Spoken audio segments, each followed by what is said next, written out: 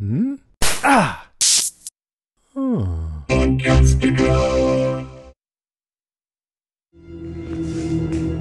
Nice of you to join us, William. Seriously. This is what happens to me. Are you disappointed? Some of them look alright. Not that one, no offense. None taken. How did this happen? I had everything. My company, my family. Best not speak about the family, my boy. We all know what happened to them. That was an accident. I didn't know what I was doing. Oh, like you didn't know what you were doing when you locked me up as part of your little experiment. You were the one that wanted to live forever. You didn't offer any objections. And again, you would have said or done anything to take over my company. You were always an ambitious little cunt. I was a hell of a better businessman than you are a shrink. You don't like the way I work? Fine. Change it. It's your fucking hallucination, not mine. You can't change it, can you? There's something you're trying to learn here. Yeah, dig all you want. Whatever mistakes you made, it has nothing to do with us. We haven't done anything wrong. Not yet. You fell in love with a host. She was designed to make me love her, and anyone else who picked up that damn can. And the park is just a game. You can't judge me for playing it. There are other ways of playing it. Ones that were a wee bit lighter on the blood and the violence. Whatever violent urges I had, I kept confined to the park so he could be an upstanding citizen. Exactly. I've done more for the world than most. So what if he killed a few hosts? They're not real. Oh, real enough that the host that you've been tormenting for the past 30 years now wants to destroy the entire fucking world. Hey, don't blame that on me. God, stop it! Shut up! Shut the fuck up.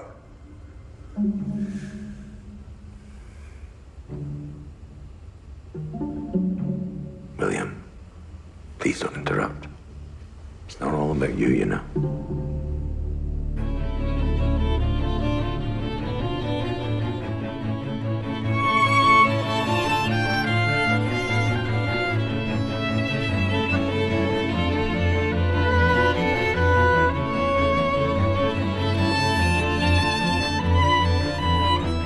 Hey, everybody. Welcome to the podcast. I'm Jason. And I'm David.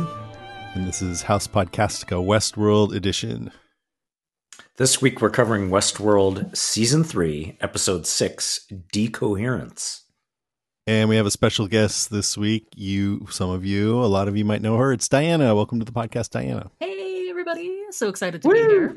I am very excited to, I will be in the dumb person seat. Because as I've always said a million times, I rely on you guys to help me understand the episode. So being on the episode, I might be a little, no, I'm just kidding. So you just believe whatever we say then? You say that like it's a bad thing. This is the best podcast. I mean, we just kind of, make up whatever we think it should be, basically. No, but you do it with such conviction. We try our best. So yeah, I'm excited to be here. Excited to talk about the episode. Yeah. Good. You guys might know Diana from the Aim for the Head podcast, or probably from House Podcastica Handmaid's Tale edition.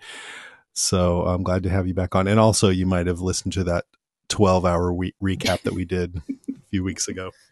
It was a marathon, right? Yeah, Handmaid's Tale and Westworld, you only go in for the cheerful, lighter shows. Right. Yeah. Just to give me a real pick-me-up during this pandemic. Super fluffy.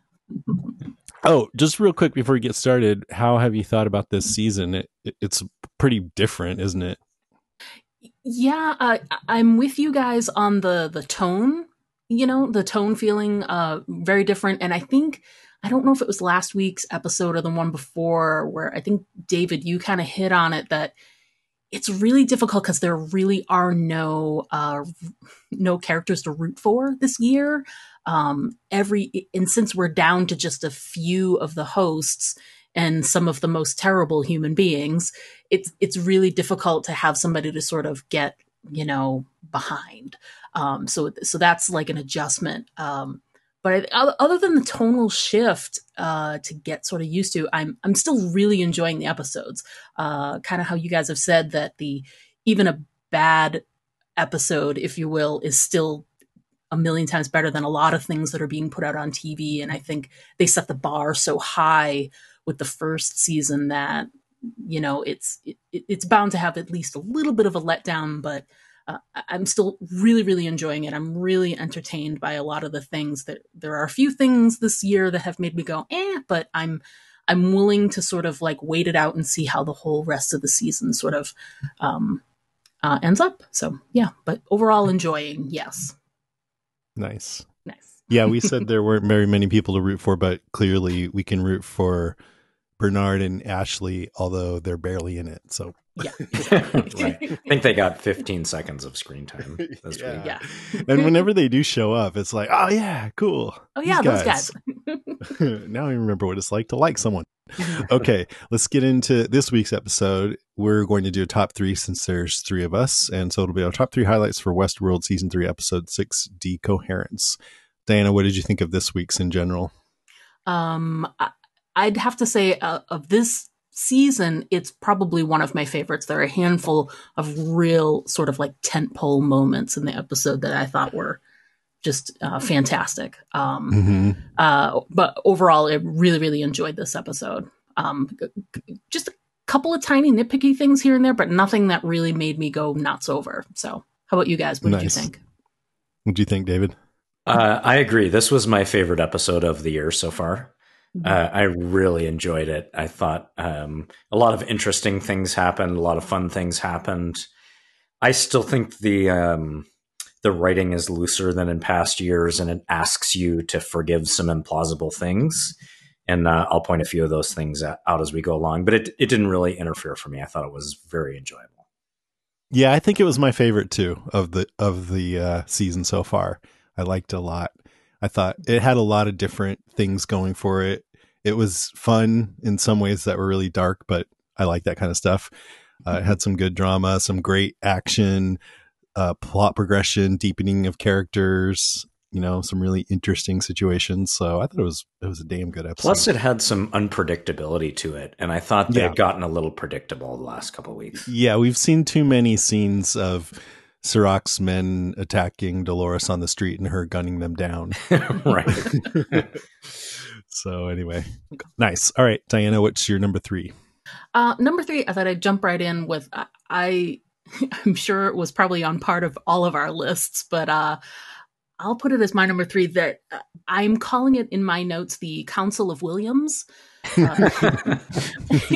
And of course, any Council of Williams should be presided over by the Honorable James Delos, and you was also ushered into the room by Major Craddock. So all of those little bits and pieces there I thought were just fantastic. But what a statement for this show to say that the main stumbling block for William to have to work through to sort of, because they say in that moment that, oh, you need something, you need to work on something. You're here because you need to learn something is what they said.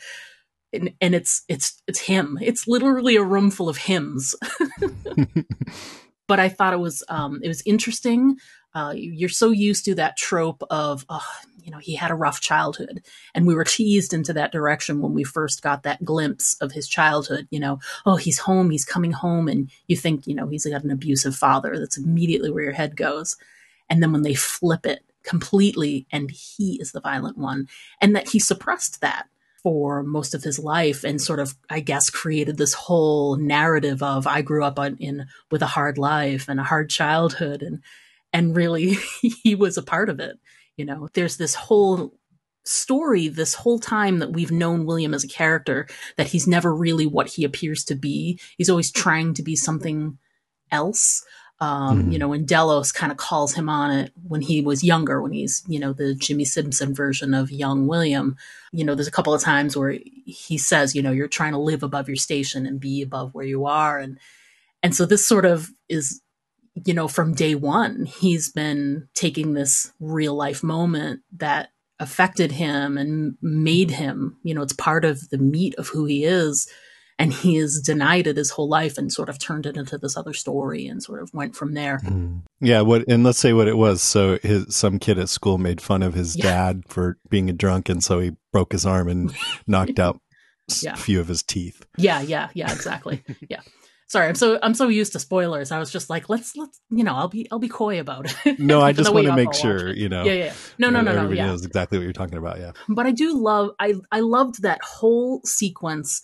I loved everything that was going on, every little nugget, every little comment that was made. When young William was saying, we're the best version of you, and when like boy William was like, this is what I turn out to be. And I he was know. like I love disappointed, that. which is so funny because imagine what your reaction would be when you were about like what was he like 10 or 12? Like what would your I reaction be know. to like, 40-year-old God. you or even older? So I thought there was a nice little And he addition goes, there. a few of you or some of you are okay, but not you. Not you. No offense. Yeah. No offense, none taken. It's great. It was so well done. Would you guys want to do this AR therapy if you knew that you would meet versions of yourself from different points of your life? I don't know. It seems that's pretty intense, There's a lot in there. I don't know. What do you think, What David? about you, David? I think it's kind of enticing. I think it would be tempting. Yeah. Yeah, I do too. And I think it's really interesting because William has been such a compartmentalized character. He has sort of channeled all of his kind of id into the Man in Black, and where he's just, all reactivity and does whatever the fuck he feels like so that I see his businessman persona as the superego, and where it's just like the morality version of him. And even though they were living at the same time, they're like two different characters, the way he plays them. So it was really, really interesting to see them all together. In fact, I had kind of suspected at some point we might see the Jimmy Simpson version of William in the same place as the Ed Harris version, but because one of them was going to be like a host or a hybrid host or something, but not like their augmented reality subconscious versions. But I loved seeing them all together. I thought that was really yeah, and remembering even the public version of William, like the guy who's running the charity and did all the stuff for mankind and doing the medical research. We know enough from earlier seasons of the show to know that was a fraud too. Right. I mean, that there was nothing genuine about it. Yeah. Yeah. And I love really the whole theme of the whole scene to me just came when Delos asked him, did your life just happen to you or did you choose it? And his response was, if you can't tell, does it matter? So I think it really brings up this whole conversation, which I want to get into later with some of the other characters, which is, are we predetermined to be who we are, no matter what? So if these situations happen to us, if I'm the violent child and react to a situation as a child, will it then, there's nothing I can do about my life. I'll always be this person.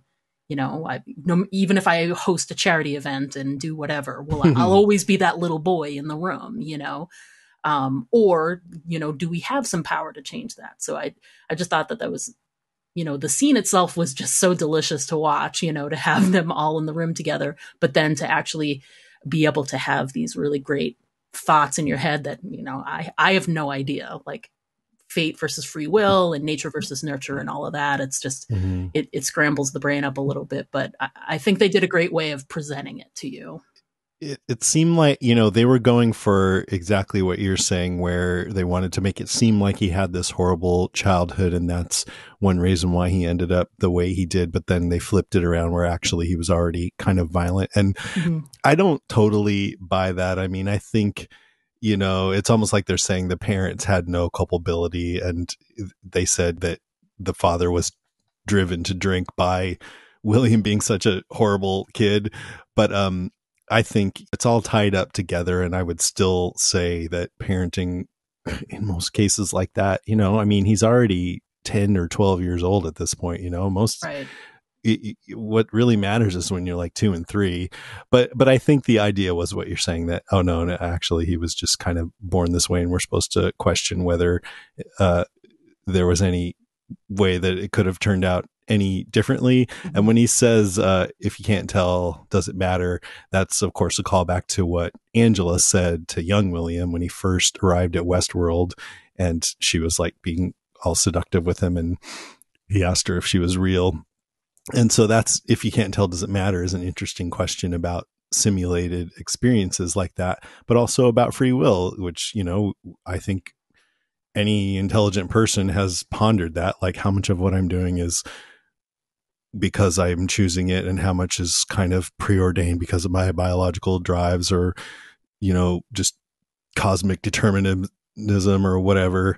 Mm-hmm. So yeah, I mean, that is kind of the way that I reconcile that. Like maybe I don't really have a lot of free will, but if you decide that you don't have any free will, so everything you do is predetermined, and you act that way, that could be a recipe for just becoming a horrible person, because you're like, well, if I kill somebody, there was no other thing that could have happened. Right. You know what I mean? So Right. I think the best way to live is to act as if you have free will, even though we might not. It's interesting too, because the whole season is really bringing up that question anyway, because the whole, the data dump from Rehoboam is saying the same thing. This is what the machine has said you will do. Will you do those things still, or can you break out of that mold? Are we determined by these set of events? So, and Jake, Charlotte's husband, didn't even want to look at it, right, because he doesn't want a machine to control what he does. And that sort of brings up, well, sometimes some of this stuff might be self-fulfilling, that if you even look at what this machine has prescribed for you, it might steer you down that path. Yeah, it might make you jump off that desk. Yeah, if we look at what's going on with William in this scene, I think there's also something more to it. Mm-hmm. So his entire journey, 2.5 seasons, has been, am I me? Am I real? Do I have a choice? And I think when he finally gets to the point of saying, if you can't tell, does it matter? He's finally leaving that question behind and realizing it's not going to be answered for him, and it can't be answered. And that's cemented in my mind by his killing all of his other selves. Mm-hmm. True. And when he says, I finally understand my purpose to be the good guy, he really has made a change. So you could consider that to be free will or just his destiny, what you choose. But that's a fundamental change in him. He's left that question that has paralyzed him behind. Mm-hmm. And the other question is also related, is what is his meaning and his purpose? And I think that's reflected in him reading fiction when he's a little kid. He's just looking for some kind of meaning, because that whole speech that he delivers about in the earlier group therapy session about his views on life, that we're all just kind of maggots feeding on the corpse of the planet or whatever, Right. Is a dark view of things. But it to me, I kind of agree with it, not presented in such stark terms, but I think that, basically we're just these organisms that are engineered to survive. And so everything we do is related to surviving and propagating our species. But if we want to have any more meaning than that, then we need to bring that to our lives ourselves, right? And so I think that's kind of what he's doing in that moment, maybe. Well, and he's also, remember, he's a cruel person and he enjoys being cruel. So he's also, I think, kind of toying with the other people in this group therapy. Like, yeah, he knows he can make them really upset by saying stuff like that. Yeah, and when the woman cries, which I Yeah. thought was hilarious, he's just chuckling. Yeah. Yeah, that therapy scene was very classic Yeah. William. But it's Yeah. it's really, I mean, even in the park, he went through several phases, and one of them was just looking for meaning, like desperately looking for it. And that's another reason why I like this episode, because it kind of ties all of that together. His search for meaning, because he has such a stark nihilistic view of reality, and wondering who he is and whether he has free will, and it all that kind of culminates in that moment. And I thought it was really funny. He's like, when James Delos, kind of acting as group counselor, asked him, I forget exactly what he said, but did you have any free will, or was this the inevitable end? And he's like, I know what I have to do. And then the scene cuts and we go to somebody else. And then when it comes back to him, he has killed several of his selves and is beating Jimmy Simpson with a chair. And you're like, oh, I guess that's what you had to do. But it was basically, just kill all his, don't worry about where he came from just kind of move forward. That's what I took that as. Yeah, and we do know that he's pretty violent early on in the show, right from the beginning. Yeah. I think he did get more twisted and more disillusioned because of Dolores falling for her, falling in love with her, and finding out that she's not real. But he was already quite violent in his time with her. And then he pretty near kills Logan at the end of that whole episode for real. So he was already quite violent by that time. Yeah. He, one thing about whether or not this moment of him deciding to be the good guy is a huge shift.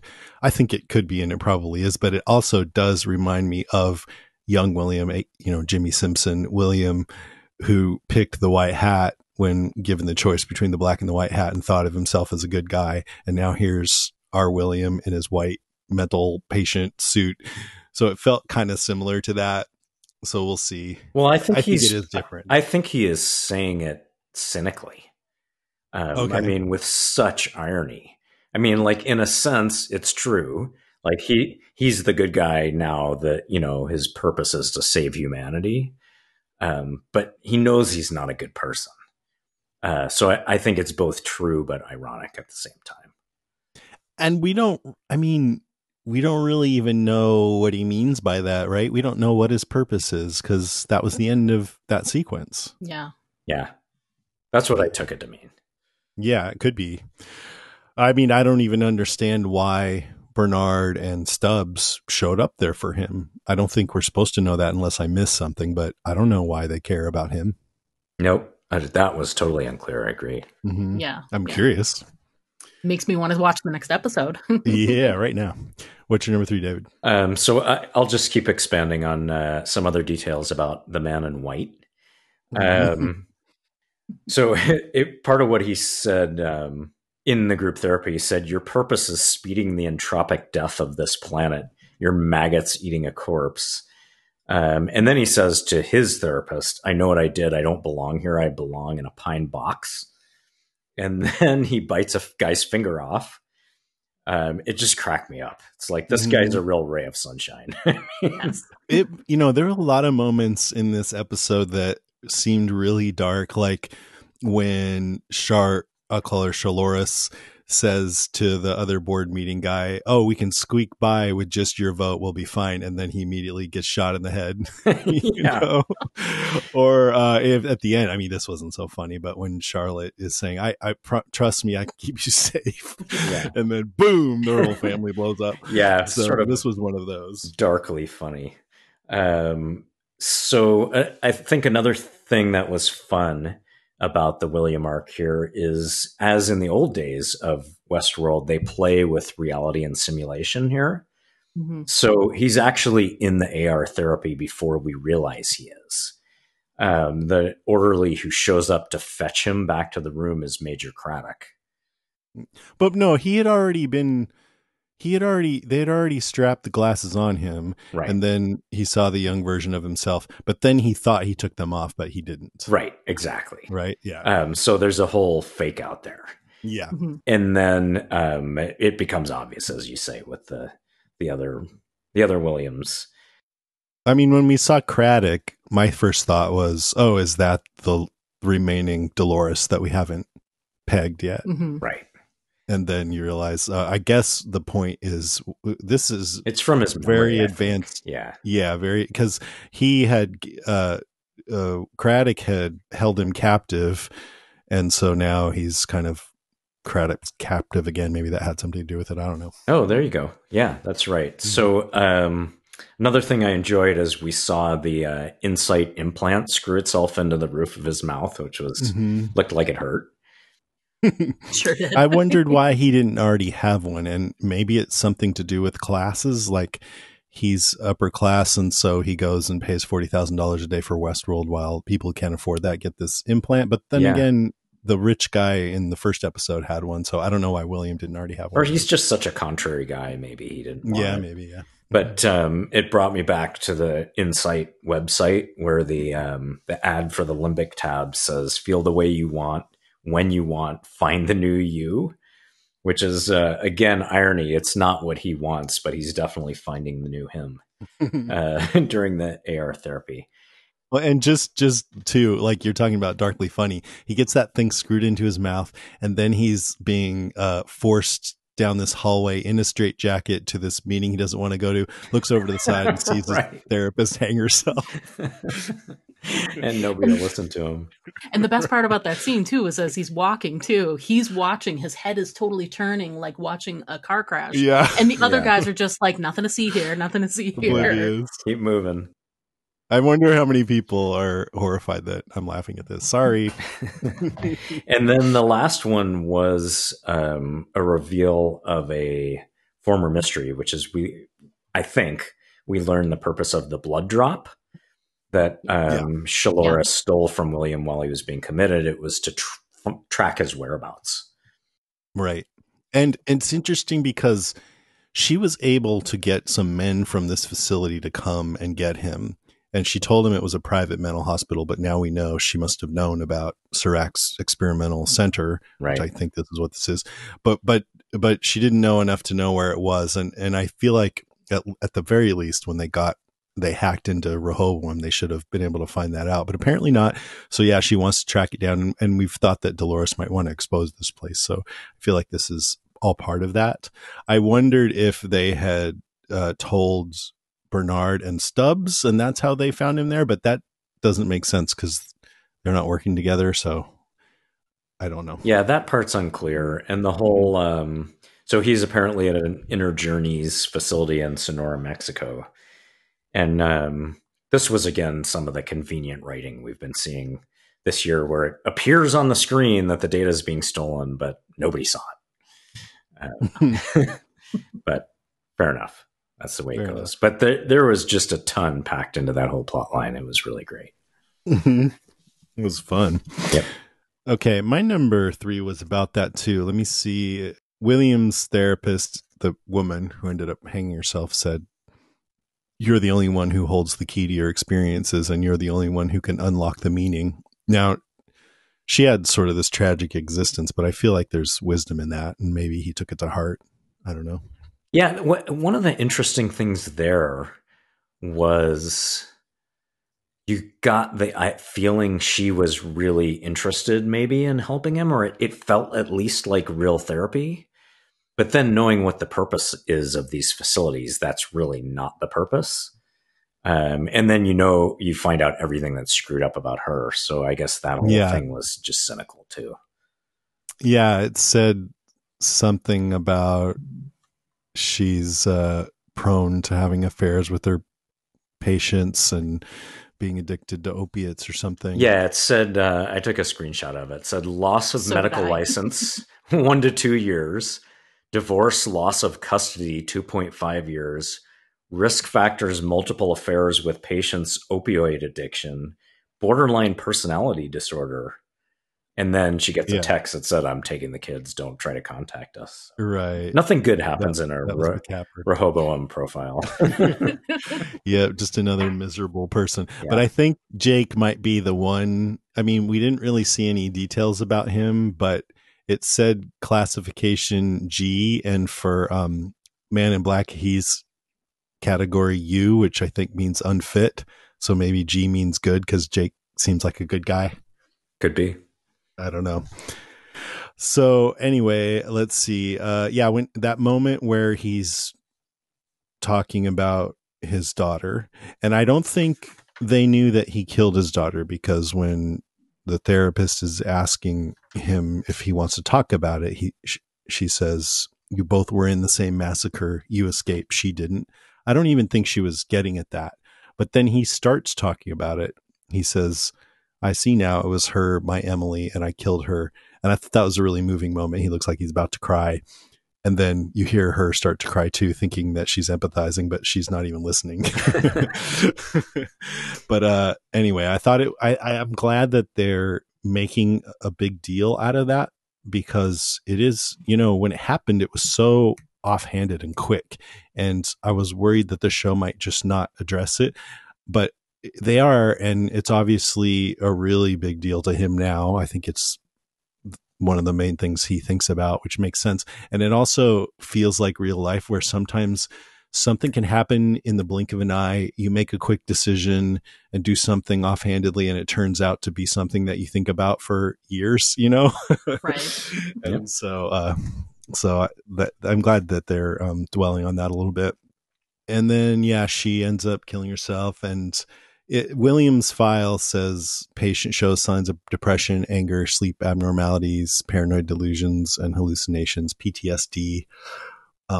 PTSD is interesting because they say that this whole AR therapy is what they give to war veterans who are having PTSD. And that brings to mind Caleb, who we saw in a flashback, had some similar looking goggles on. So I think that he went through the same thing. But yeah, I mean, I just love when you have a show or a movie that has psychological concepts brought into the physical world, like Eternal Sunshine of the Spotless Mind is one of my favorite movies. And so the whole Council of Williams was awesome. And rather than go over the whole thing anymore, I just want to repeat some of the fun lines, like when young William says, "Whatever mistake she made has nothing to do with us. We haven't done anything wrong. Not yet." And then Man in Black says, "You fell in love with a host." I like that. Then Man in Black says, "So what if he killed a few hosts? They're not real." And James Della says, "Oh, real enough that the host that you've been tormenting for the past 30 years now wants to destroy the entire fucking world." And then at the end, when they're all like fighting with each other, making a commotion, and William says, "Shut the fuck up." And then Della says, "William, please don't interrupt. It's not all about you." That really cracked me up because it really is all about him. Yeah, it's like several hymns. Oh, and well, there's one more thing that I think is kind of interesting. So, the facility, as you mentioned, is called Inner Journeys, and that brings to mind Arnold saying, "Consciousness isn't a journey upward, but a journey inward, not a pyramid, but a maze. Every choice could bring you closer to the center or send you spiraling to the edges, to madness." And one thing that's been recurring in the series is this idea of lunacy or madness, and how it kind of closely relates to kind of awakening into a higher level of consciousness. Like sometimes when you don't think like everyone else, it can mean either you're thinking for yourself and making choices, or it could mean that, or at least be seen by everyone else, that you're crazy. And so I think it's interesting that those two are linked here. And this is William has finally, yeah, you're right. I think you're right. He's finally done the thing that he's been trying to do this whole time, is find the center of his own maze. And it seems like he's found it. And he may be at a new level of higher consciousness, or he may be crazy, or maybe both. But I'm really glad that I was wrong about maybe that last William episode being Ed Harris's last episode, that he's, that he's back in the game and part of the plot and everything. Yeah. Oh, me too. It was awesome. Yeah. To have him in this. He was really good. Yeah. He's amazing. And you'll hear it when I get to the news, but apparently he wasn't really happy, but I think that made his performance even better. Yeah, generally speaking, I don't think Ed Harris in real life is a happy actor. If you've ever read up on some of his stuff, he just seems like he's sour in a lot of stuff, and tortured, holds a lot kind of anger and things like that. So I don't know what's going on in his personal life, but I just get the sense that he holds a lot of, and he uses a lot of it, obviously, in a lot of his characters. Right. But still, yeah. Interesting. Okay, what's your number 2? So my number 2 is, I've got a couple of questions and thoughts, and sort of want to throw things at the wall in this area, but there was a lot about the pearls in this episode too, that I thought was very interesting. Of course, the moment where Hector's pearl is disintegrated is just such a shocking moment. We've never seen that happen before. It's the first time we've seen one destroyed. Yeah, I didn't realize they were smushy. Yeah, I didn't. That was new knowledge. I thought they were a hard surface. Yeah, they're like brain matter. And if you watch it closely, it's like they mush, but then there was like a little puff of smoke. So they looked kind of like graphite, like they almost look like a bullet, like the interior of a bullet. But anyway, so the thing I was thinking about was in terms of the pearls. So Hector's pearl was smushed, but you have to think, isn't his consciousness, don't they have it in data? Don't they have it in data form? Can they rebuild that pearl, or is that not an option? You know what I mean? Like, I know we placed a lot of significance on the pearls that were taken out of the park, but Sirach's been very he's been very resourceful in ways to, I mean, they have a whole host making facility. So I'm curious if there isn't a way to I don't think there is. No. So Hector's gone. I think the point of that, was supposed to be that was the end of him. It's a little confusing. Sometimes there was a lot of talk of host data in this episode. Right. So I could be wrong. I mean, Sirach is destroying all of that now. Right. And it seems like he's being pretty successful at it. But also last season, the whole thing with the cradle, which is where the host backups are, and it was destroyed by Angela. And I got the sense that the point of that was that that was the only place where the hosts were backed up. And so maybe when they're talking about destroying host data in this episode, it just means the pearls that are in the physical hosts, And so I think also just because of the drama of that moment with Maeve, that it was supposed to mean that was it for him.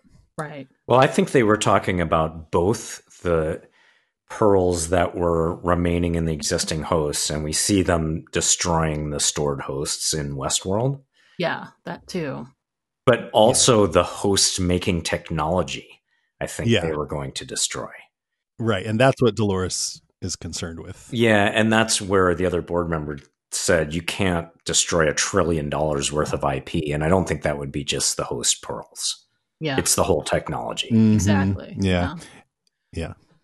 Yeah. So I thought that the centering on the pearls was really interesting. There was some really great tension in those moments when Chaloris or Haloris, however you want to call her, was, walking around, and you're like, well, which one is she going to pull off? And, so we saw these different stages of the pearl. We see the destruction of one, which we hadn't seen before. We've seen the insertion of the pearl, but from a very surgical standpoint. I'm not sure we've seen it from the building the host standpoint, where you see the robot hand put it in and then seal it off and whatever. So we saw, the death of one pearl and then the beginning of the life of another pearl. But I just thought it was interesting too, that in the midst of that whole scene, as, Haloris is exiting, and she just pulls off the one that they pulled out of Connell, all decrepit and burned and everything. So I just, the significance of the pearls and how much import they have right now, especially since Sirach has, as you were saying, he's gutting their whole, everything that they have. All of those hosts that are just sitting there standing there in the warehouse. Poor extras. Flamed. Flamethrower to the extras. Yeah. Just stand there and stay as still as you can while we shoot this flamethrower at you guys. And I love how you say that too on the podcast, where you're like, every now and then they call out, yeah, we're going to need about 100 extras, and you're just going to be nude for a few shots. How's that? And then we're going to turn on a flamethrower. Everybody's okay, right? You probably get an extra $50 like Karen did for falling down in Walking Dead. Yeah, probably. It's hazard pay, really. Yeah. So that's my number 2, was just the significance of the pearls in this episode. And it was interesting how we saw these different stages of the pearl, and then the death of a pearl, which we hadn't seen before. So my number 2. Yeah. Agreed. My number 2 is Sirach's takeover of Delos, which I think was a little more exciting than most corporate takeovers are. So usually the CEO doesn't just come in and say, okay, now I want to just destroy everything right away. And assassinate one of the board members. Right. So it was interesting to think about the strategy behind it. So I think one clear goal of Sirach's is to do what we just talked about, which is clear all the remaining hosts off the board. So Yeah. except for the, little army of Dolores and the help he is getting from Maeve, he destroys all those still in the park. We know Angela already blew up the cradle. There's no backups, and to destroy the technology and data necessary to make more. Another goal is to identify and capture Dolores, or the version of Dolores that is Shalloris. And upon landing, when he meets up with her, he says, "I'm looking forward to seeing my new acquisition."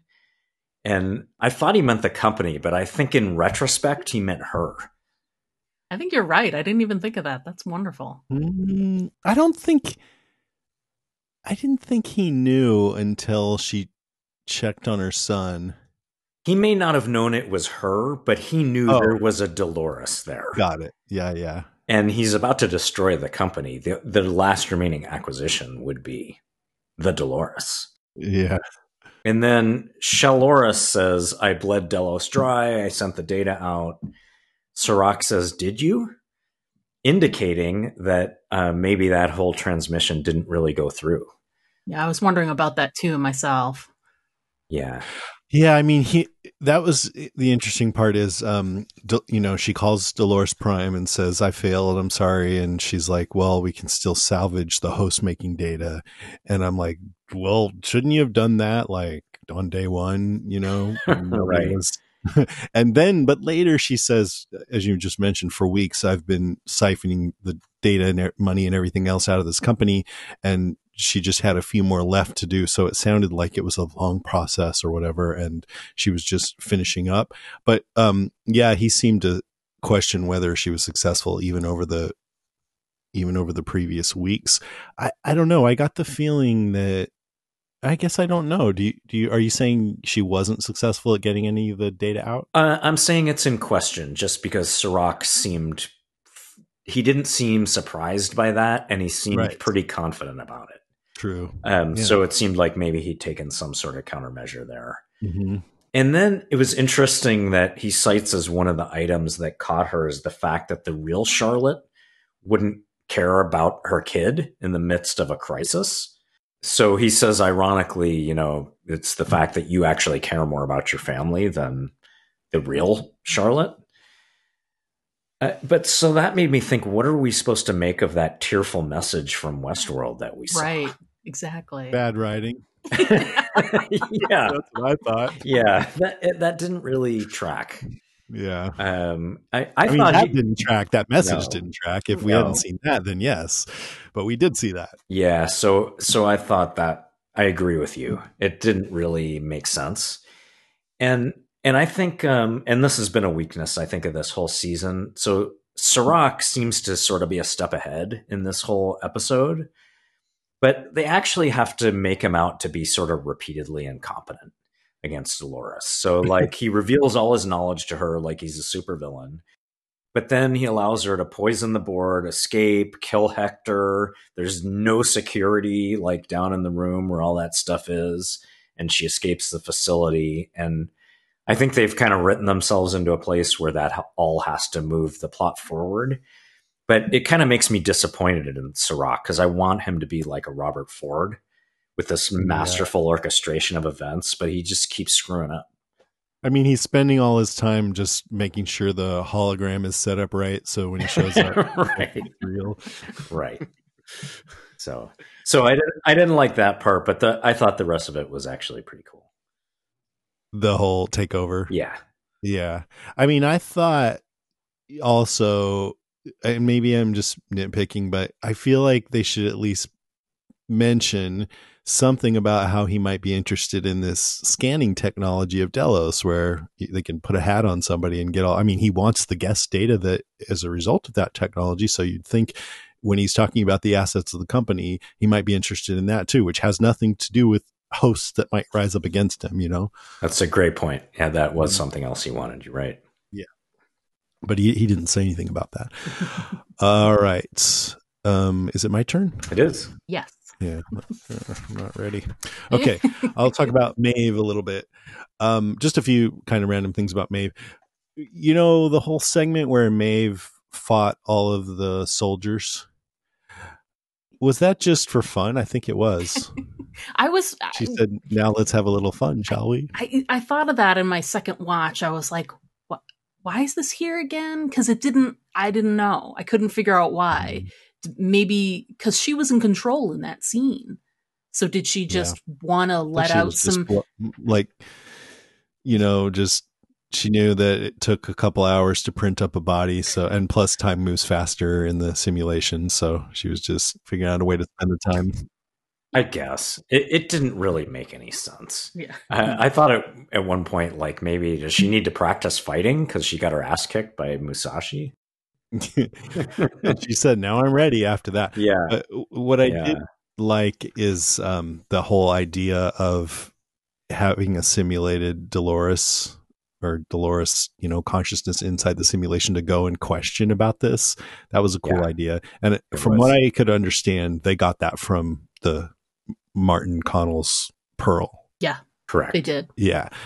It was interesting too. It was good because well, sort of good. I had been wondering, why doesn't Maeve just team up with Dolores? She doesn't like human beings anyway. And we get from this scene that she doesn't trust that Dolores will keep her daughter safe. And Dolores has the key to the Valley Beyond, or at least that's what they've been saying. Mm-hmm. But Dolores doesn't want to give Maeve that key because she's aligned herself with Serac, who's trying to destroy all the hosts. Well, Maeve, at that point, should have just said, you know, you're right. Fuck that guy. Let's team up. You know? And she earlier had told Serac when Serac was trying to, you know, convince her to keep helping him. I don't need incentive. I just need help. Let's do it. I'm ready. And she did seem to be pretty impressed that she was in the simulation of the Valley Beyond. She was sad that it wasn't real. So I think if we can take that at face value, she does want to be in the Valley Beyond, and she feels like helping Serac and destroying Dolores is the only way that she can do that. That's what I'm getting out of it. But later when Hector asks her, are you actually going to fight Dolores? And she says, just because I have the capacity to kill her doesn't mean I ought to. So she's struggling with it. But then when she talks to simulated Dolores, that's when she realizes there's no other option. Yeah, and I think the Valley Beyond is still a little bit of a question mark. So you have Serac essentially saying, I'm going to try to destroy all the technology that creates hosts. And this question about whether Dolores was able to get hold of that technology before he destroyed it. But originally, the Valley Beyond was talked about as this thing that is totally inaccessible forever. Now they're talking about it like Dolores has access to it. Yeah. So couldn't she theoretically, with that technology, repopulate the world with the host data that is in the Valley Beyond? Maybe she wants to do that. So I think that's a possibility. Mm-hmm. I was also thinking too, because I know you guys have brought up in other episodes, it makes sense for Dolores and Maeve to be outside of the park, but it didn't make any sense why Dolores would take Bernard out of the park, take his Pearl out. But I think, to me, I feel like Bernard could be instrumental in rebuilding. He holds all of Arnold in his head. He's got all of those memories. So, you know, if Serac, you know, lays waste to everything, does he perhaps have all of those blueprints to, you know, make another host making machine, make another Pearl making machine, you know, all of those things. So is that why he is that, you know, X factor, that missing link? Like, if we fail, I have Bernard as my backup. We're at cross purposes, but yeah, he has all of this information. I'm not sure about, I mean, I think Bernard's Arnoldness all comes from Dolores's memories of Arnold. So I don't think he has anything more of Arnold than what Dolores knows of Arnold.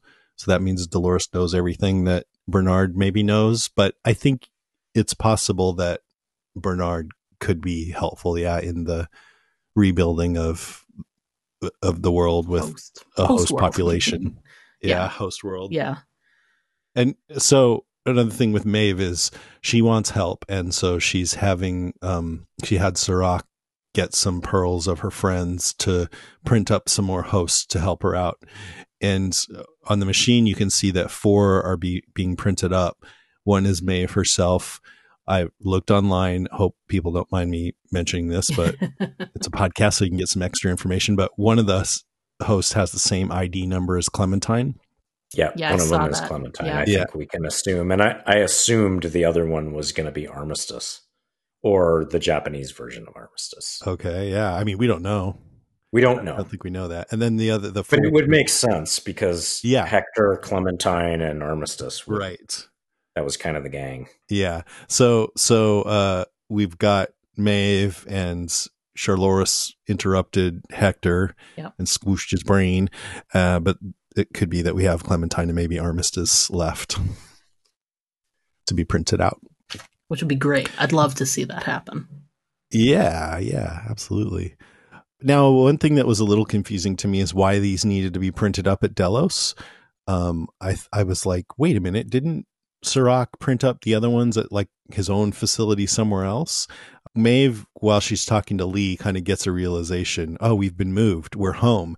So that sort of went along with that to me, that yeah, they were at some other facility, but now she realizes they're back at Delos. So maybe Sirach still has this technology elsewhere. That's what I thought. Yeah. Like when Yeah. Maeve got printed up the first time, I don't think it was at Delos, right? No, it was not, I don't think. That's a good observation. I think you're right about that. Yeah, so I don't understand why they needed to do it at Delos this time. But anyways, the last thing about this is I just liked it when Maeve restored Hector's memories with like that Spock mind meld or whatever. That was a nice moment. Yeah. It was. Just one more point on the who is the fourth pearl. Hmm. I think it could be the Japanese version of Armistice, who was super cool. And her name was Hanario. Mm-hmm. Because remember, there's the Musashi Yakuza connection. So that might be some help in infiltrating that group or dealing with it somehow. Yeah. That'd be cool. Just a theory. Mm-hmm. Okay, Diana, number 1. I wanted to talk a little bit about Haloris's journey and how it sort of mimicked the journey of Williams. She spent this whole episode dealing with programming versus real life. You know, her moments with, I guess we should call her Dolores Prime, when they were talking and she's saying, you know, wait, haven't seen you in a while. And, you know, when we're apart, I feel like I'm getting, you know, that the closeness isn't there. And then she says the thing about, you know, why did we keep the emotions intact? She's just having such a hard time with the emotional part of being Hale. And it just, the struggle really, really came to a head in this episode in a really tragic way, obviously. But I think I loved how at the same time that William was questioning whether or not he had any sort of control over his life based on, you know, his upbringing, it was really interesting to have the Charlotte Hale Dolores dealing with those issues as well at almost exactly the same time, where she's like, I am Dolores and I shouldn't feel these things or be this way. Just the moment when Dolores had to remind her that they're not her family.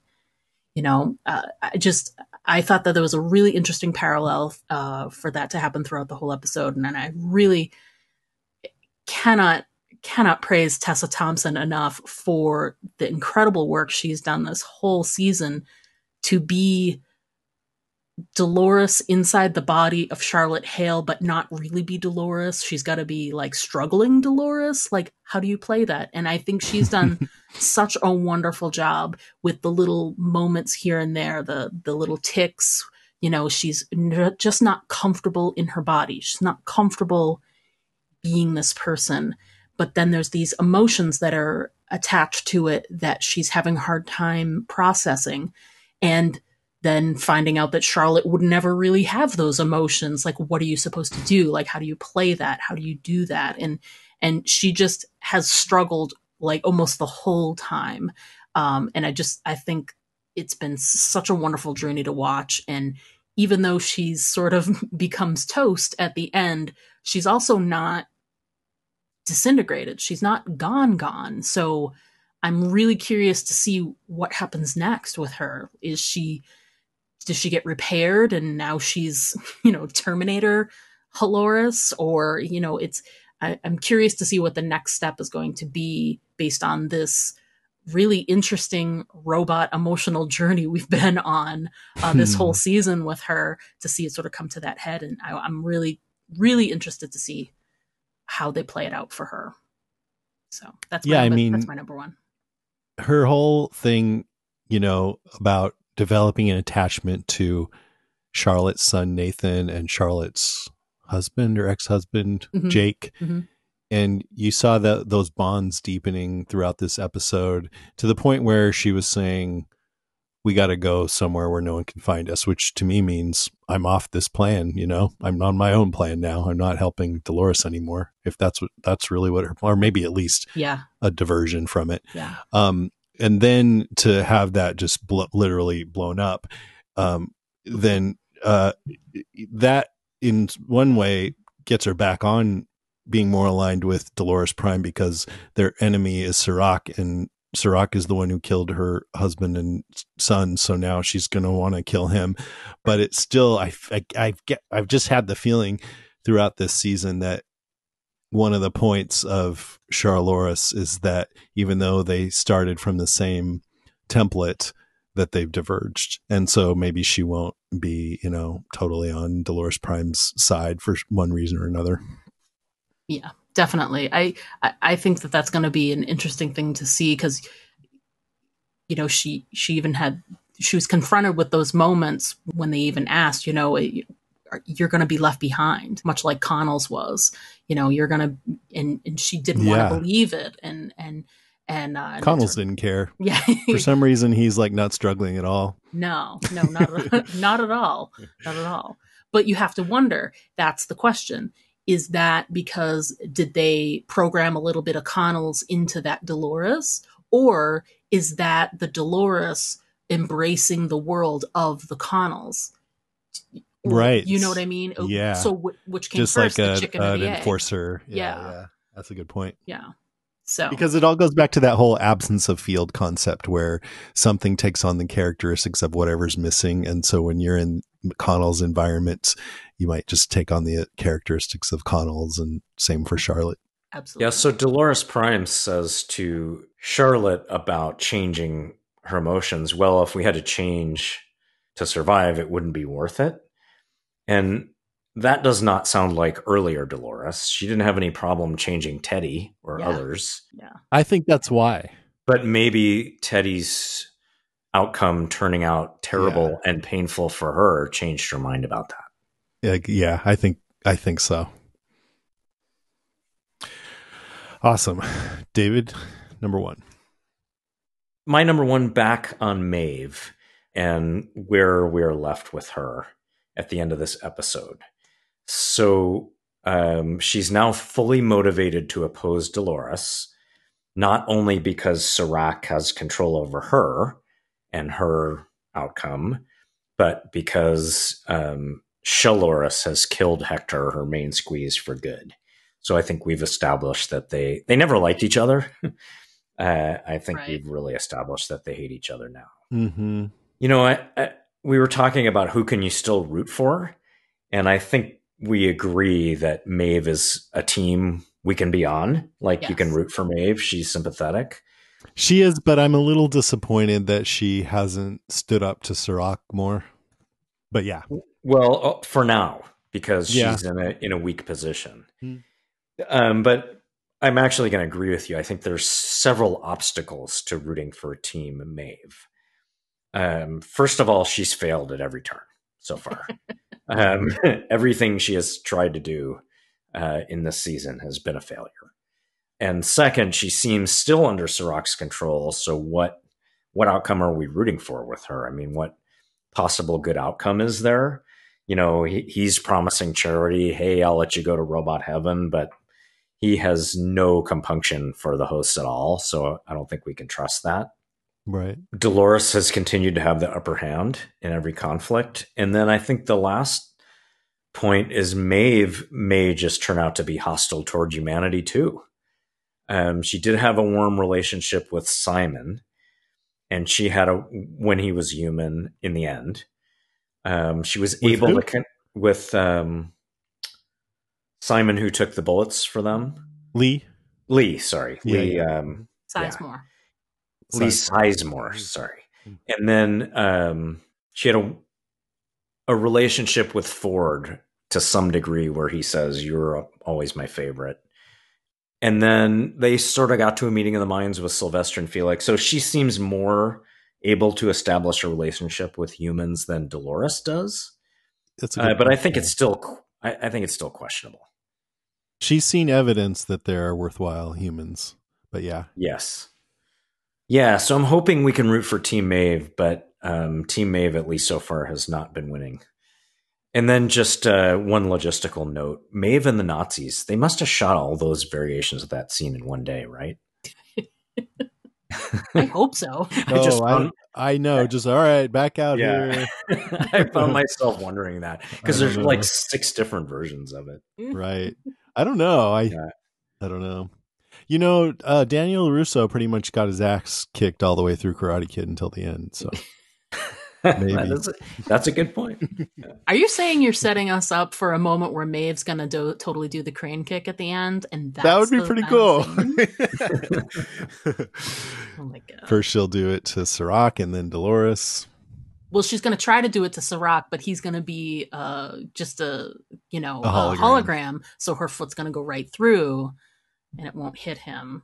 But maybe Dolores will be right Ashley behind him. Stubbs instead. Yeah. Yeah. Now, speaking of that, when the first scene with Maeve, she's in the like a simulated version of what's already a simulation, the Valley Beyond, and Sirach shows up, and I'm like, how's he there? I wondered that too. And I wondered if they just created a simulated version of him to have a conversation with her. Yeah, and maybe he can like just speak into his mic and have that thing say whatever he's saying or something. Yeah. Okay. My number 1 is decoherence. I tried to look up the definition of decoherence and understand it, and it's really fucking complicated. But basically, quantum decoherence is a term in quantum physics. And, you know, you've always heard that quantum physics is a study of small particles and how they can be in 2 states at once until they're observed. And then they kind of are stuck in whatever state they were observed in for whatever reason. That sounds so crazy to me, but that's what they say.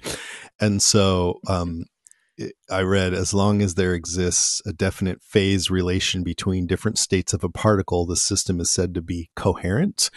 But then one way to break that up to cause decoherence is to observe that particle, which then I think locks it into a single state.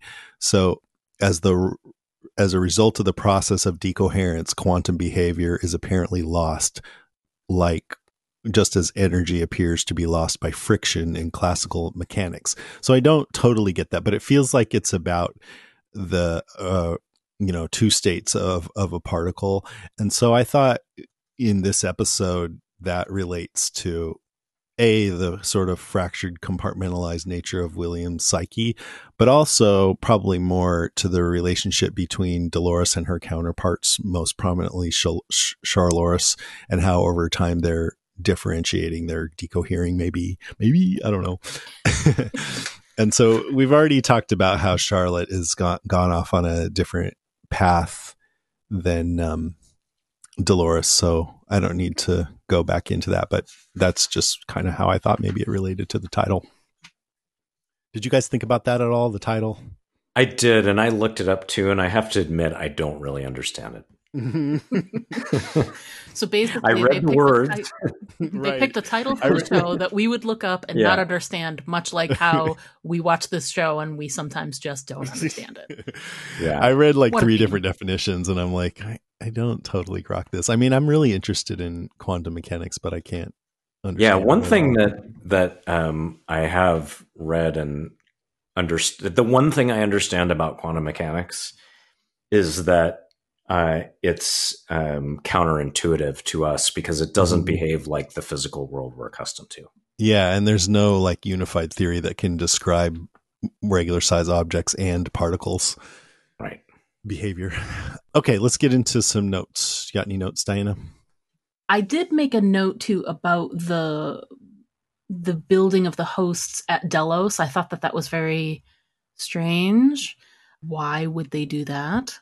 Especially since he knew he was heading into a hostile takeover situation, and he suspected there was a host there. I like the motivations for putting it there and moving it felt strange. So we're gonna go back to no, I don't want to say poor writing. Clunky writing, we'll say. Oh, the other thing I wanted to point out was, did anyone else notice the little statue that was in Haloris's office, or Hale's office, I guess?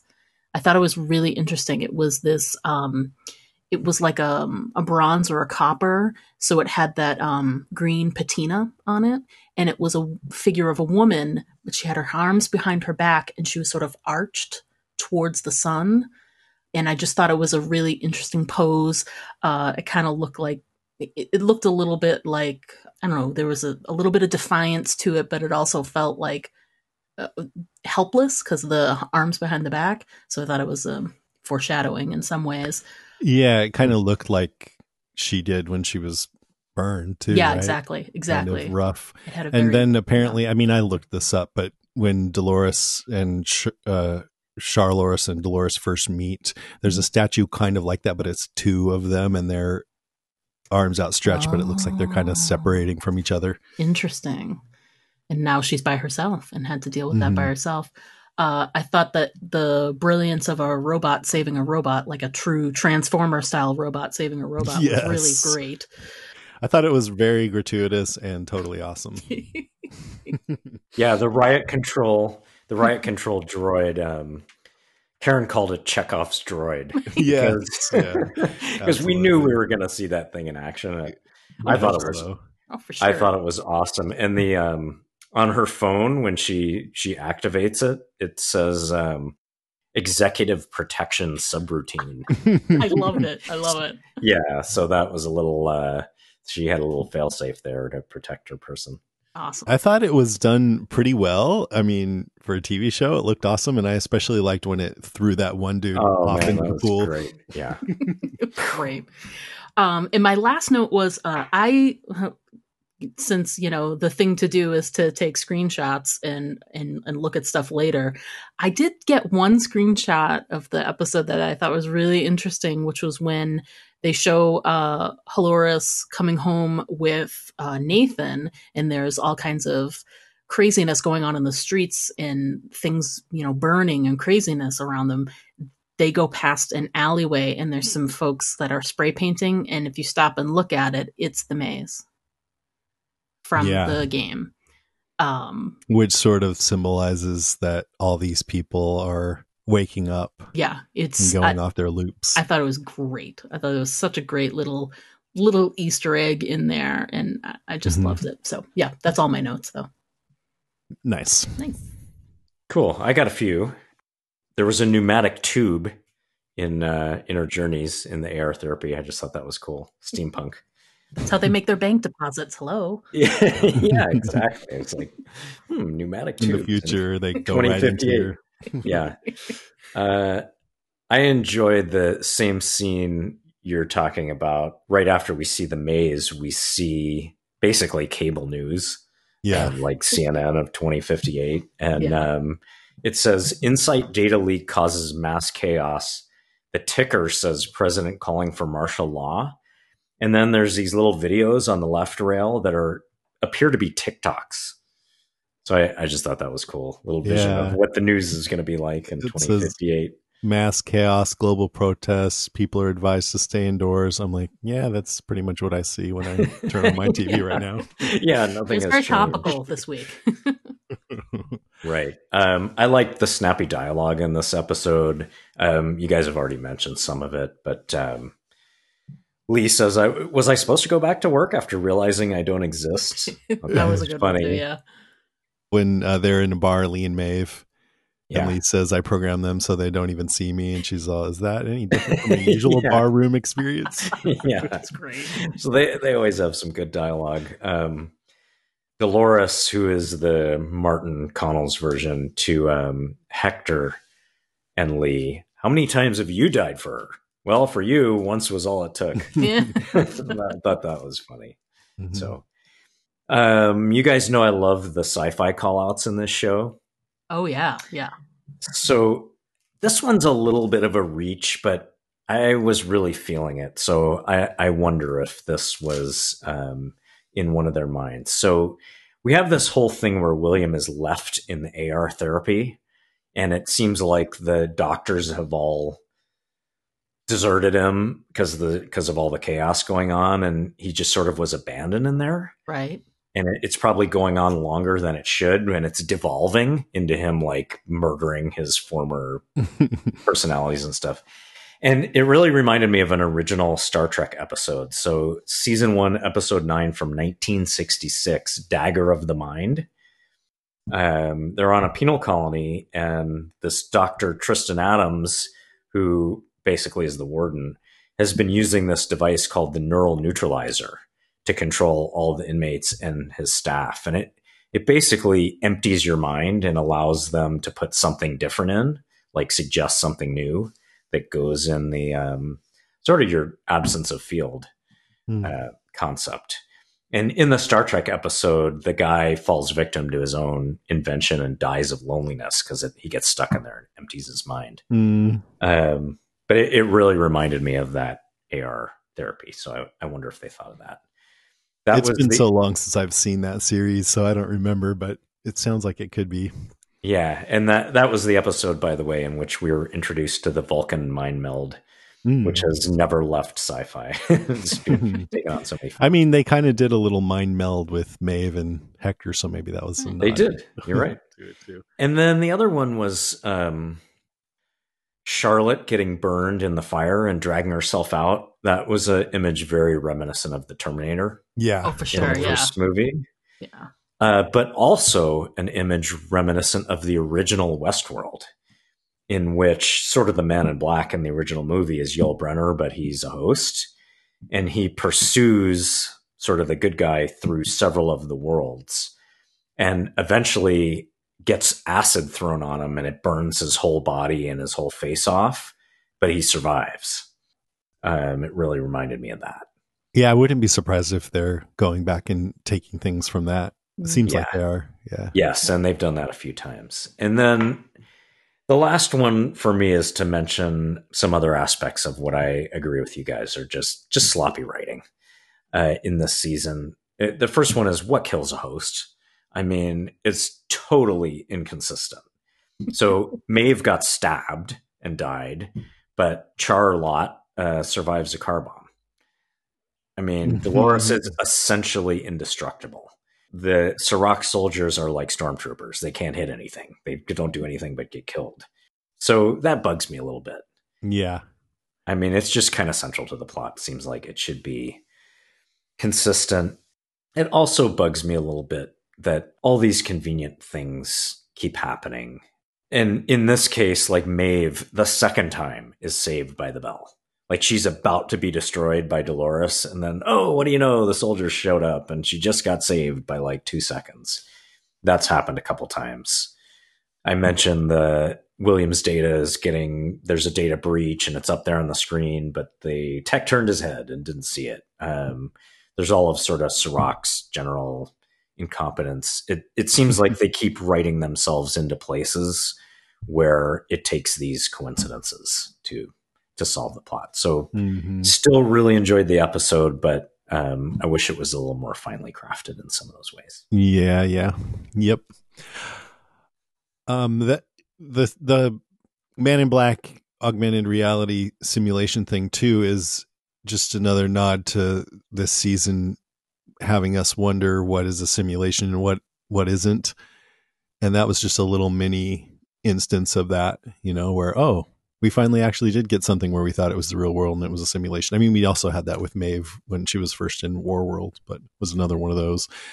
It also made me think, okay, this isn't just changing what he sees because of these glasses. I mean, he didn't seem to realize that he was still sitting in a chair, strapped to a chair. So it must also sort of fool you into believing that you're walking around and interacting with people and stuff like that too. Yeah, for sure. Somehow. I assumed it was not just the glasses, but also the implant.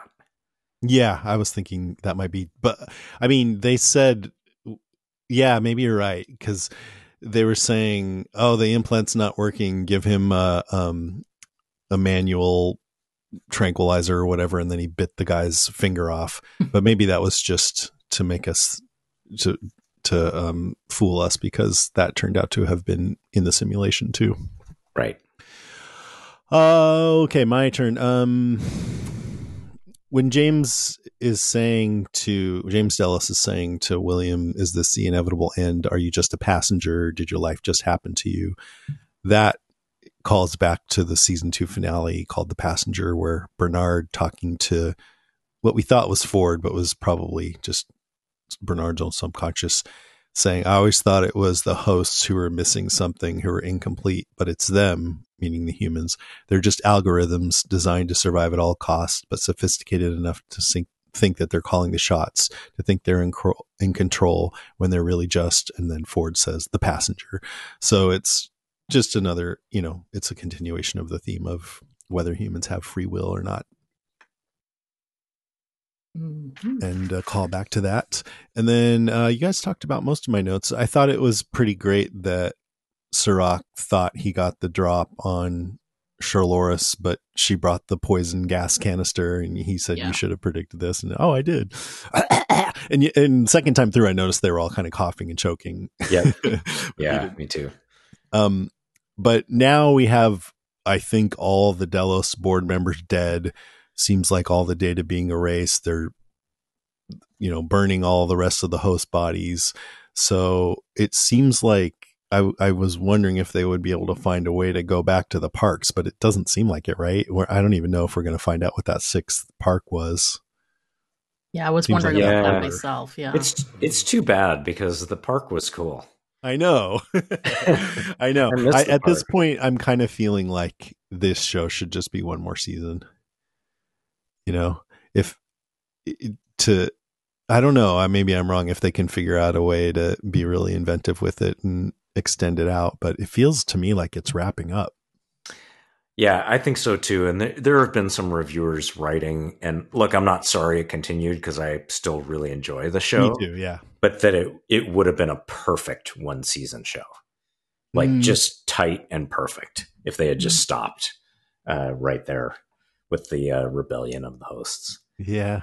I mean, I was always curious to see, okay, how are they going to try to take over humanity, and who are they going to impersonate? And now we're finding all that out. So yeah, it's still a lot of fun. Yeah. And but I miss the parks. Yeah, definitely. Yeah, I do too. Well, after last week's episode, I was feeling kind of like, oh man, I felt like I was low energy on that one.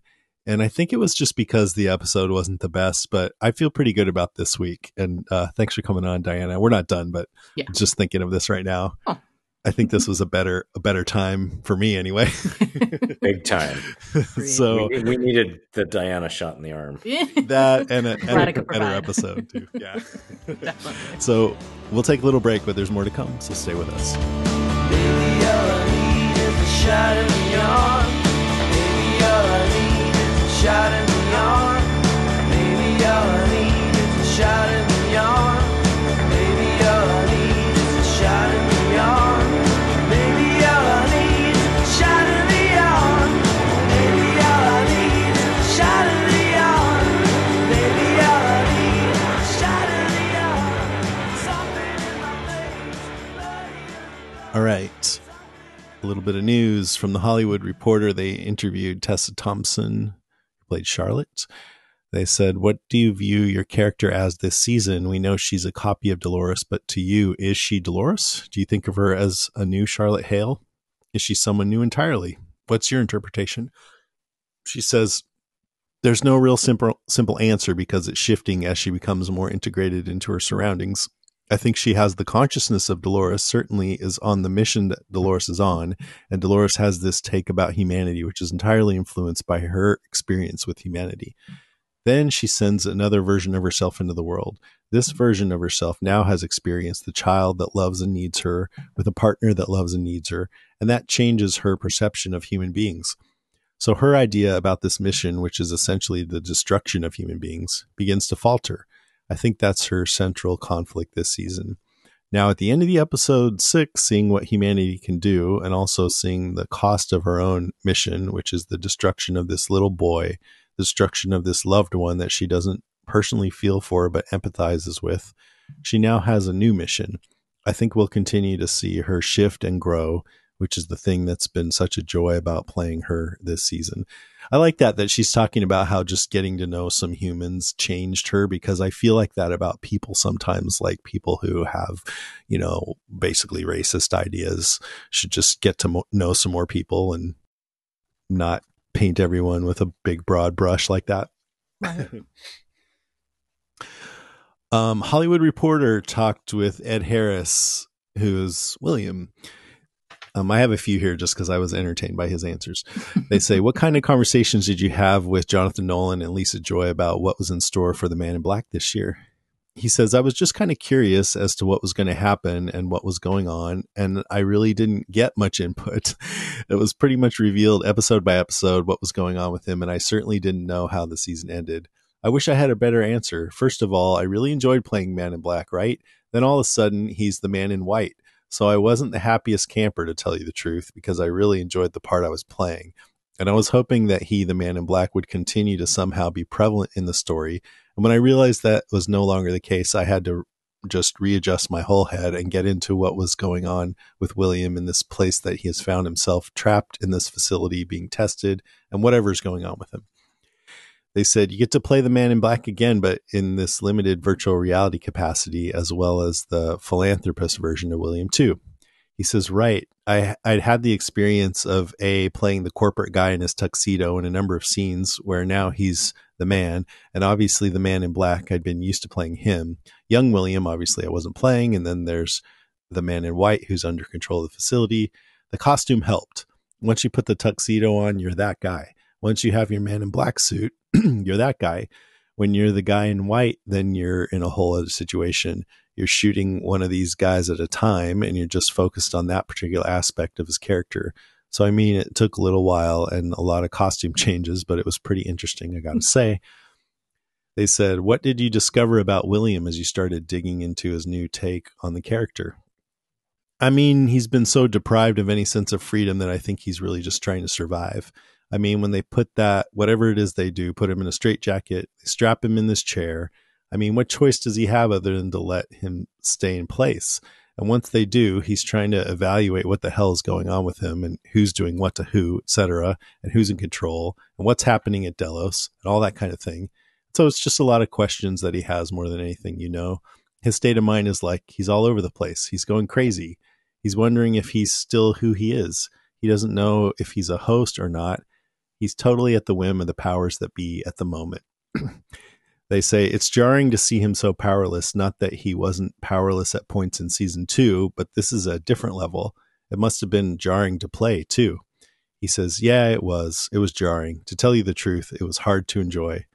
They said, I'm sure. He goes, in other words, I didn't like it. I still don't, but that's my problem. They'd say, what you're going through as an actor playing the character, it's emotionally similar to what's happening with the character.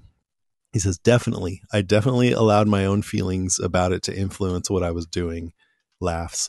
I mean, I still enjoyed working on it. I still enjoyed working on the show. It was just a whole different way of enjoying it, I got to say, it was a little bit aggravating. And here's the last one. What do you think it means when William says he's, quote, the good guy now? I think what he means and what he's feeling is if he ever gets out of here, if he ever can assume control of his own destiny on some level, then what he's after is to rectify this whole situation. In other words, he understands what has happened and he faults himself for most of it. I mean, it's his fault. This whole world that he helped create is now blown up and who knows where it's going. He's not sure quite what's happening outside in the world, but I think he feels determined and has set his mind on trying to do some justice here. In that sense, I think he feels he's the good guy. I just thought it was kind of refreshing to hear from an actor who's not happy with what's going on and doesn't care about telling everyone. Ed Harris has reached the status he can say anything he wants. Yeah. All right, that's it for the news. Let's get into some of your guys' feedback. Diana, want to go first? Sure thing.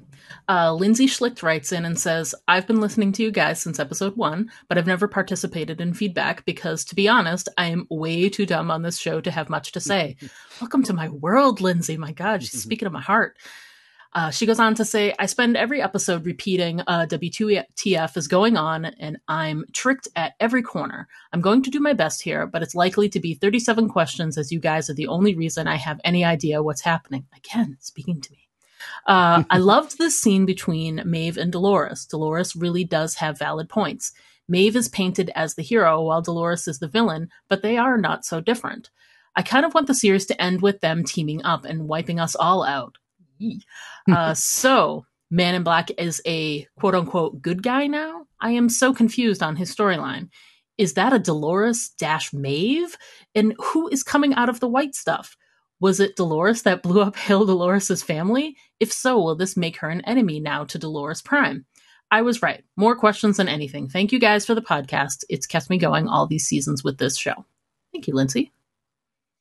Yeah, so we'll see if Man in Black is actually a good guy. We don't know. I don't know what she means by, is that a Dolores Maeve? I think she's saying, is that another Dolores in Maeve's body? And I believe we do not think it is. We think it's actually Maeve. Yeah. It's Maeve, yeah. And the other ones, we don't know for sure, but we think one's Clementine and the other one, we don't know.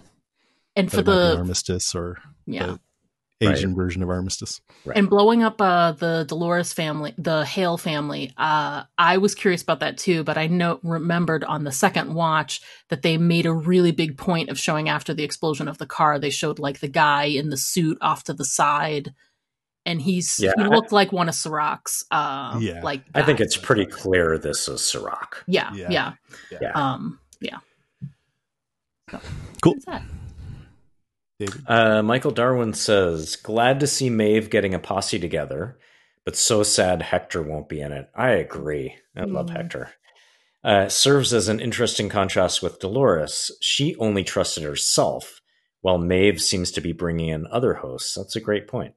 Going back to something said during the Mothers of Exiles podcast, I don't think I'd count out Maeve's agency quite yet. Maeve has always been about her independence, and I can't imagine she enjoys dancing to Sirach's tune. I'm sure she will turn the tables at some point. Hope you're right. Yep. With Charlotte, I definitely got a Terminator vibe.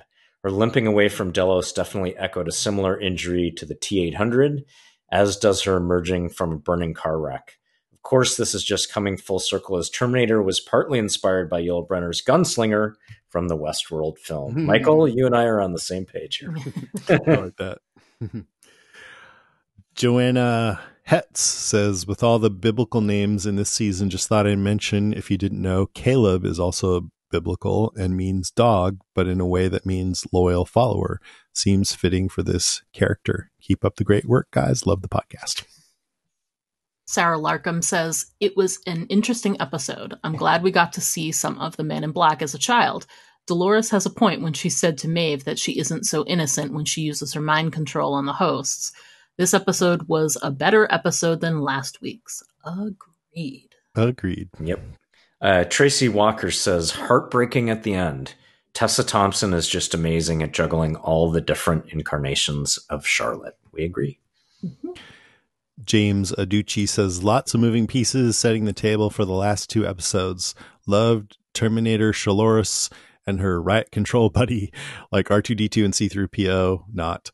Did anyone who's seen T2 not expect her to come out of the burning car? The group session of all the Williams was a nice comedic touch. Looks like Caleb's backstory next week. Mm-hmm. Next up, we have Jeffrey H. We're going to say Labby. He says, the group session was some of the best TV. How wonderful of a mind trip it was. I agree. Steve Barr says, just one measly riot control robot, so this episode gets only a 98 out of 100 for me. I don't think we've seen the last of the riot control robots. At least I hope we haven't. I'm glad we got to see one, but they might not be done. Mm-hmm. And then we have a message from Steve Brown. Hello, House Podcastica, Jason, David, and welcome Diana to the podcast this week. This is Steve, and I absolutely do not envy y'all having to figure this one out. I hope you, because I'm so thoroughly confused. I know there was some straightforward stuff, and so I'm going to break down a couple of things that I really enjoyed. I really enjoyed the whole first person, third person speaking that Hale had when she was talking to, I'm assuming it was Prime Dolores on the other end, when that she was talking to the, she's like, I'm yours, ours, us, and them, and whatever. I don't know. Anyway, it was really I'm sure grammatically it was correct the way the writers put it together. So I really, really enjoyed that scene. I was just completely blown away. I did not expect that car to blow up and for Charlotte Hale to come out like the Terminator, or I guess Hale Dolores come out like the Terminator, all burning and stuff. And gosh, just so much that reveal that apparently whatever that group therapy session with all the different Williams and Delos was just great. Other people have already commented on that, I'm sure, and in him just killing all the other Williams, and so yeah, just a great episode. I cannot wait to hear you guys break it down, because I'm got a lot of confusion. I'm a little confused about some of the Maeve stuff, but I do understand some of it, I think. But yeah, just really a trippy kind of episode this time. And when are they not trippy? Anyway, all right, I've gone over 2 minutes now, and I can't remember. There was one other thing that I wanted to bring up that I really, really enjoyed, and I can't think of it now. So, all right, talk to you later. Okay, I remembered it just as I was listening to this recording, so hopefully indulge me. Jason, what? Damn, the Lost fan, Jason. Did you hear when the doctor comes in, his name was Alpert, just like David Alpert from Lost. All right, bye. Ah, I didn't catch that. I did catch that it was Alpert, but I did not make the connection. So, very good. Yeah, very good. One other clarification here, because I'm a nerd, is the only reason one could say something like this. It was Terminator 1 that this resembled, right? Not Terminator 2. Terminator 1, he gets blown up and his whole body burns off and he becomes an endoskeleton. Essentially. Yes. Because in Terminator 2, he got frozen and then exploded. He's fighting the liquid metal one. Yeah, you're right. Yeah, I was trying to think what happened to him, but he was pretty much mostly intact until he was lowered into the molten in T2 and melted. Yeah, you're right. T1. Anyway, that had no point, and I'm sorry about it.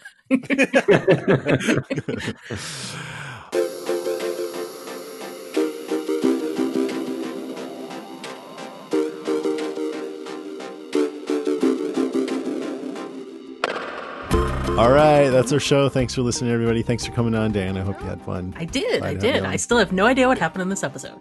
No, you do too. If you guys want to write in or record a message and send it in, you can email us at westworld@podcastica.com. We also put up a post for each week's episode on our Facebook page at facebook.com/housepodcastica. And be sure to check out the other great podcasts at podcastica.com. This week, Walking Dead cast has been off for a little while, but we're coming back and we're doing a crossover with the Talking Dead guys, the Canadian podcasters. We're doing all randomly submitted topics from listeners that we won't look at until we're actually on the podcast. Oh, sweet. That should be fun. What about you, Diana? What are you guys up to? We're in a little bit of a break right now, but we're looking at doing some movie watching. We have a whole series. My podcast co-host is a huge, much bigger zombie fanatic than I am, and he's been watching them for years and years, and he's seen every B movie there is. And so we do this whole series where it's a movie he's seen a million times and I have seen it once, and we chat about that movie from from his perspective of knowing it backwards and forwards, and from my perspective having only seen it once. And it's been a lot of fun. So we're looking forward to doing a little bit of that since, there's nothing else going on right now. What's the next? Do you know what's next up? We haven't quite decided yet. We are considering doing a wrap up on Better Call Saul as well, and we're also really interested in talking about the HBO series The Outsiders. Yeah, that's a great one. Yeah, so we're considering those topics for the future. So when we know, there's we'll some let you interesting, that's Aim for the Head podcast, by the way, guys. So look for that. There's sequel to Train to Busan coming out. Yes. Really? The Peninsula. And this one, I mean, probably still my favorite zombie movie ever is Dawn of the Dead remake from 2004, which was directed by Zack Snyder, who went on to do some kind of crappy movies, in my opinion.